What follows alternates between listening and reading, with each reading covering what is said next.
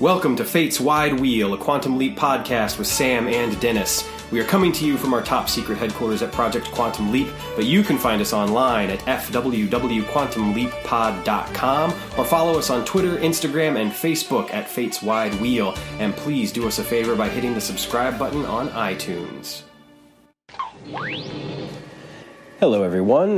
We here at Project Quantum Leap wanted to wish everyone a happy Thanksgiving to start off with, and also give you a brief episode here for the holiday week. Basically, we had a conversation, sort of a segue out of some other things we were talking about in one of our recent recording sessions that has some important information that we wanted to discuss and opine about. So this episode is going to be condensed. It doesn't focus on one specific episode of the program as our other episodes have. This is something that's just more focused on a little tidbit of information that came out about a week ago or so. So we hope you enjoy. As always, we are open to your feedback and love to hear what you have to say. So please feel free to reach out to us, especially about this particular topic, because I think that it's something that Quantum Leap fans in particular probably have a lot to say about. So enjoy this abbreviated episode and have a wonderful, happy holiday, and we will be back with our regular scheduled full-length episode next week for the purposes of discussing Disco Inferno. Right there. Well, one other thing that we, I don't know if we want to do this right now because maybe we don't have time for it, but we do want to address, as many fans probably are aware, that Donald Bellisario at the LA Comic Convention a couple of weeks ago announced that he has written a script, a Quantum Leap script. And he and Scott Bakula were on a panel, and he announced this and just threw it out there. Why don't we just quickly share some thoughts? Dennis, go for it. My thoughts, in short, are almost an identical thing was said at a similar con back in 2010. I don't think Don Bellisario was there, but Scott Bakula mentioned that Don Bellisario had written a script, and unfortunately, as he was afraid of, he's going to be too old to return the role of Sam, and so it would probably be a reboot. And so this just sounded close enough to that, and nothing obviously came out of that announcement in 2010. I will believe it when I see photos from the set. Yeah, even then, I'll believe it when it airs. Yeah, well, and of course, the rumor mill is already chugging along, talking about it being like a Netflix original or something like that. I have conflicted feelings. I think I've mentioned this before on the podcast. I'm fine with there not being anything else. I don't want to reboot. I don't. I just, at this particular point in time, I feel so good about the show that was that I don't need to see someone else come in and reimagine the show. Just tell me a different story. Just tell me, there aren't a lot of reboots, quite frankly, that have actually worked. When I'm thinking right away, all I can think of is Galactica. I can't think of a lot else that I'm just sort of like, man, what a great reboot. Well, Battlestar Galactica. In television. I'm talking about films. Yeah. And Battlestar Galactica, that's one of the series that it's on my list. I've never gotten around to seeing it. I've heard it's great. I'm sure that I would enjoy it. I think it benefits from the original series was not all that well known. It was more well known that it was bold for a network at the time to do such a outright science fiction TV show.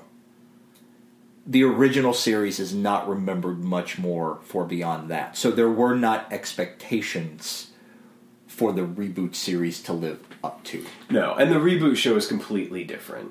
It really is. There's character names are the same, the two opposing forces are the same, and the situation of kind of like, being on your own is the same, and everything else is completely different, and I don't need to see that in Quantum Leap. Just tell me a different time travel story.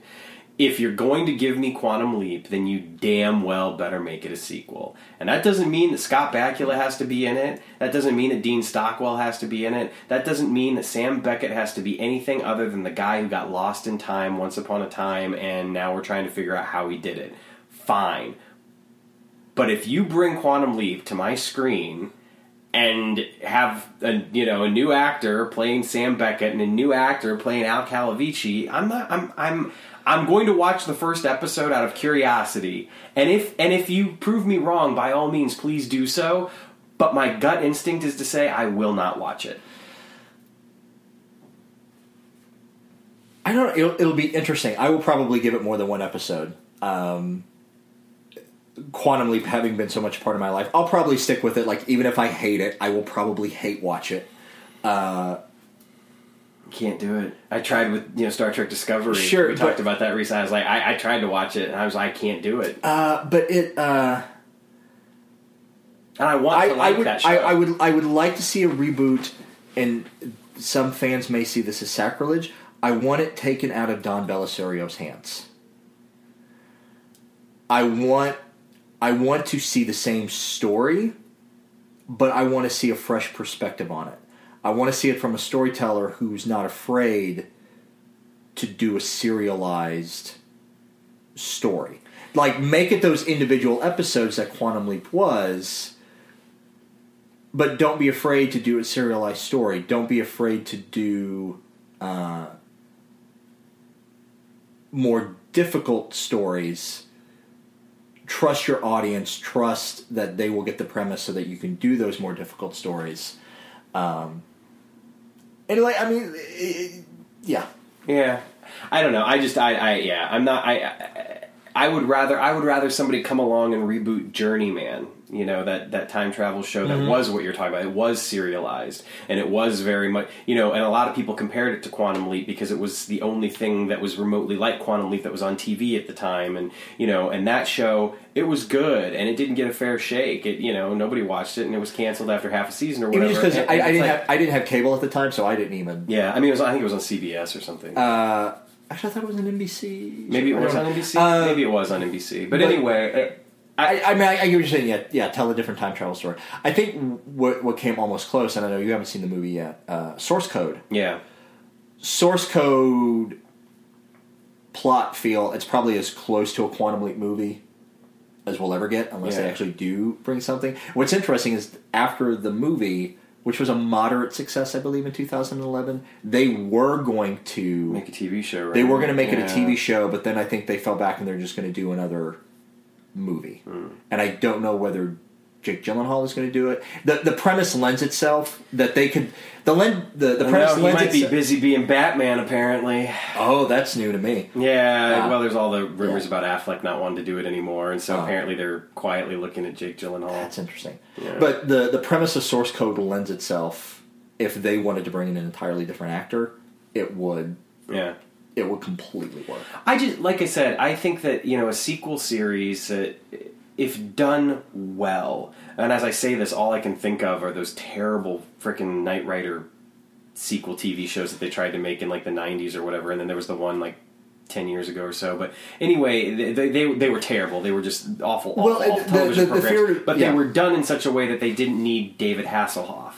And it's like, if you give me a good quality sequel series that doesn't necessarily need Scott Bakula, I might be on board for it, but I would still question why. My fear would be is that Quantum Leap, at the beginning of it, Sam, the character, was in his early to mid 30s. No, that's the funny thing. Actually, Sam Beckett is technically in his 40s. He would have been in his 40s. Yeah, but even like the actor to fudge that a little bit. Yes, he's still in his 30s. There is such a push now in TV to make the main character of a show in their 20s, and I'm afraid that's what they would do. Is they're going to make Sam Beckett or whoever the new character is. Somewhere. He's going to be like a child prodigy who graduated from MIT when he was 16 and had his 7 doctorates by the time he was 20, and created Project Quantum Leap by the time he was 23 or 24, and he started leaping around when he's 25. Yeah, that's exactly what they would do. Yeah. I mean, even in that, and this is in Matt's book, where they reference when they were going to reboot the series back in the early 2000s, they were going to use Sammy Jo, a character introduced in the last season of the series, but they were going to fudge her timeline, and they were going to make her 10 years younger than what she should have been. Yeah. And that was a directive from the Sci-Fi Channel where the series was going to air. It was like, no, they really wanted an actress in her early to mid-20s. Yeah, I don't know. I feel bad because I would much rather be the person that looks at something and says, give me a reason not to like you. You know what I mean? Like I'm gonna be predisposed to like. That's how I was with Discovery. Like I approached Star Trek Discovery saying, give me a reason not to like you, and eventually they did. And it sucks because there's so much I liked about the show. The new characters, the exploration of all sorts of different things that they've never really done before. But unfortunately, they don't know how to tell a good story anymore, and that's where they lost me. It's like you can have the most diverse cast ever, and that can certainly be attractive to me because I want to see that on my TV screen. But if you're not going to tell me a good story with those characters, then why do I care? You're doing them a disservice. And that's how I would feel about Quantum Leap. It's like if you're going to give me this new show, it better be good. Otherwise, why should I watch it when there's so much other stuff out there these days? I mean, there's stuff. I haven't even watched the new Punisher TV show. Which I want to watch. Now, granted, it just came out 2 days ago, so whatever. But it's one of those things where it's like with so many shows out there, I can hardly keep up as is. Now you're going to take something that clearly means a lot to me from my childhood. I mean, we have a podcast about it almost 30 years after the show debuted. Clearly, we're fans of the show, but I'm not going to just sit here and watch it just because it's Quantum Leap. Fair enough. I will watch it just because it's Quantum Leap. I will hate it. Like, speaking of another time travel story is, I love the Stephen King novel, 11/22/63. When they made the miniseries on Hulu, I went in almost certain that I was going to end up hate watching it. And sure enough, I ended up hate watching it. I hate watched all 8 episodes. Yeah. But I just wanted to see what they did with the book that I enjoyed so much. Yeah. I mean, look, if it comes out and we're still doing this podcast, which it probably won't because we'll be done in like a year and a half, but if it comes out before that, or if there's rumblings of it, then clearly we will watch it and we will talk about it. We'll do a reboot podcast. On Fate's Wide Wheel. Yes, exactly. Otherwise, I'll get to my China Beach podcast or whatever. I don't know. Just making shit up. But there are so many shows you could do a podcast about. Yeah, that don't have one or maybe only have like one. And then there's like, Star Trek, which has like 80. Or Doctor Who, which now has like 50. I'm sure there are times. Whatever, because I love Doctor Who. It crosses my mind sometimes since we've started doing this podcast. It's like I just want to go like, I wonder if there's a podcast about this TV series and look it up. And I haven't done that yet. The other day I was just looking for something quick and easy and familiar on Netflix the other day while I was cooking in the kitchen. Like the Twilight Zone popped up in my feed. And I was like, I've seen so many, but I have far from seeing every episode of the Twilight Zone. There's a damn good Twilight Zone podcast out there, actually, that I really like. I'll have to remember the name of it, but it's great because he kind of does what we do, it's a really, really well done podcast, actually, and they're usually pretty short. They shorter than we are, I was a big fan of it. What the heck is the name of it? I wish I could remember.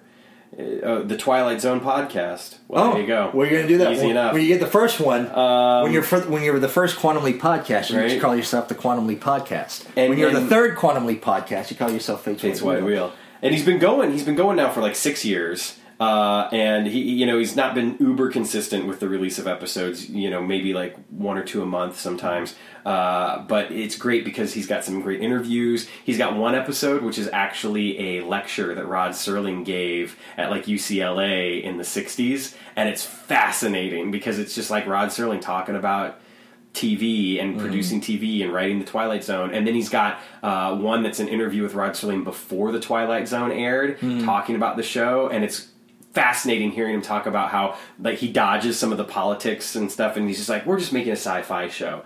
And Rod Sterling in the back of his head is thinking, oh, I'm doing a lot more than making a sci-fi show. Oh, God, yeah. But I'm going to tell you that that's all I'm doing, because if I don't, then my advertisers are going to bail on me. Yeah. But it's really cool, because just hearing about, like, TV and the way that TV was made in the dawn of television, in the early 50s is so cool. And thinking about how Rod Serling started off as, like, a writer for TV in Ohio. Like, that was a possibility, because back in the day, local networks created their own programming. And that was, nowadays, if you're going to write for TV, you have to go to New York or California. Mm-hmm. That's it. You can't write TV from Indiana, And so to just think, 60 years ago, you could be in a small market in Wisconsin writing television, and if something gets noticed, next thing you know, you're on a plane to New York, and... Mm-hmm. It's really cool. The history of it is always fascinating. Yeah, you'll have to check that out. Yeah, it's a good podcast, because it does go beyond just the episodes. But when he does talk about just the episodes, it's really good. It's really good. That's awesome. Yeah. Excellent. Well, we have digressed enough. I think we, as far as... Thank you so much for listening to today's episode. If you enjoyed what you've heard or have any questions or comments, don't be shy. Reach out to us online at fwwquantumleappod.com. or Twitter, Instagram, or Facebook at Fate's Wide Wheel. And remember to hit the subscribe button and leave us a review on iTunes, Stitcher, Google Play, or wherever you may be listening. Until next time.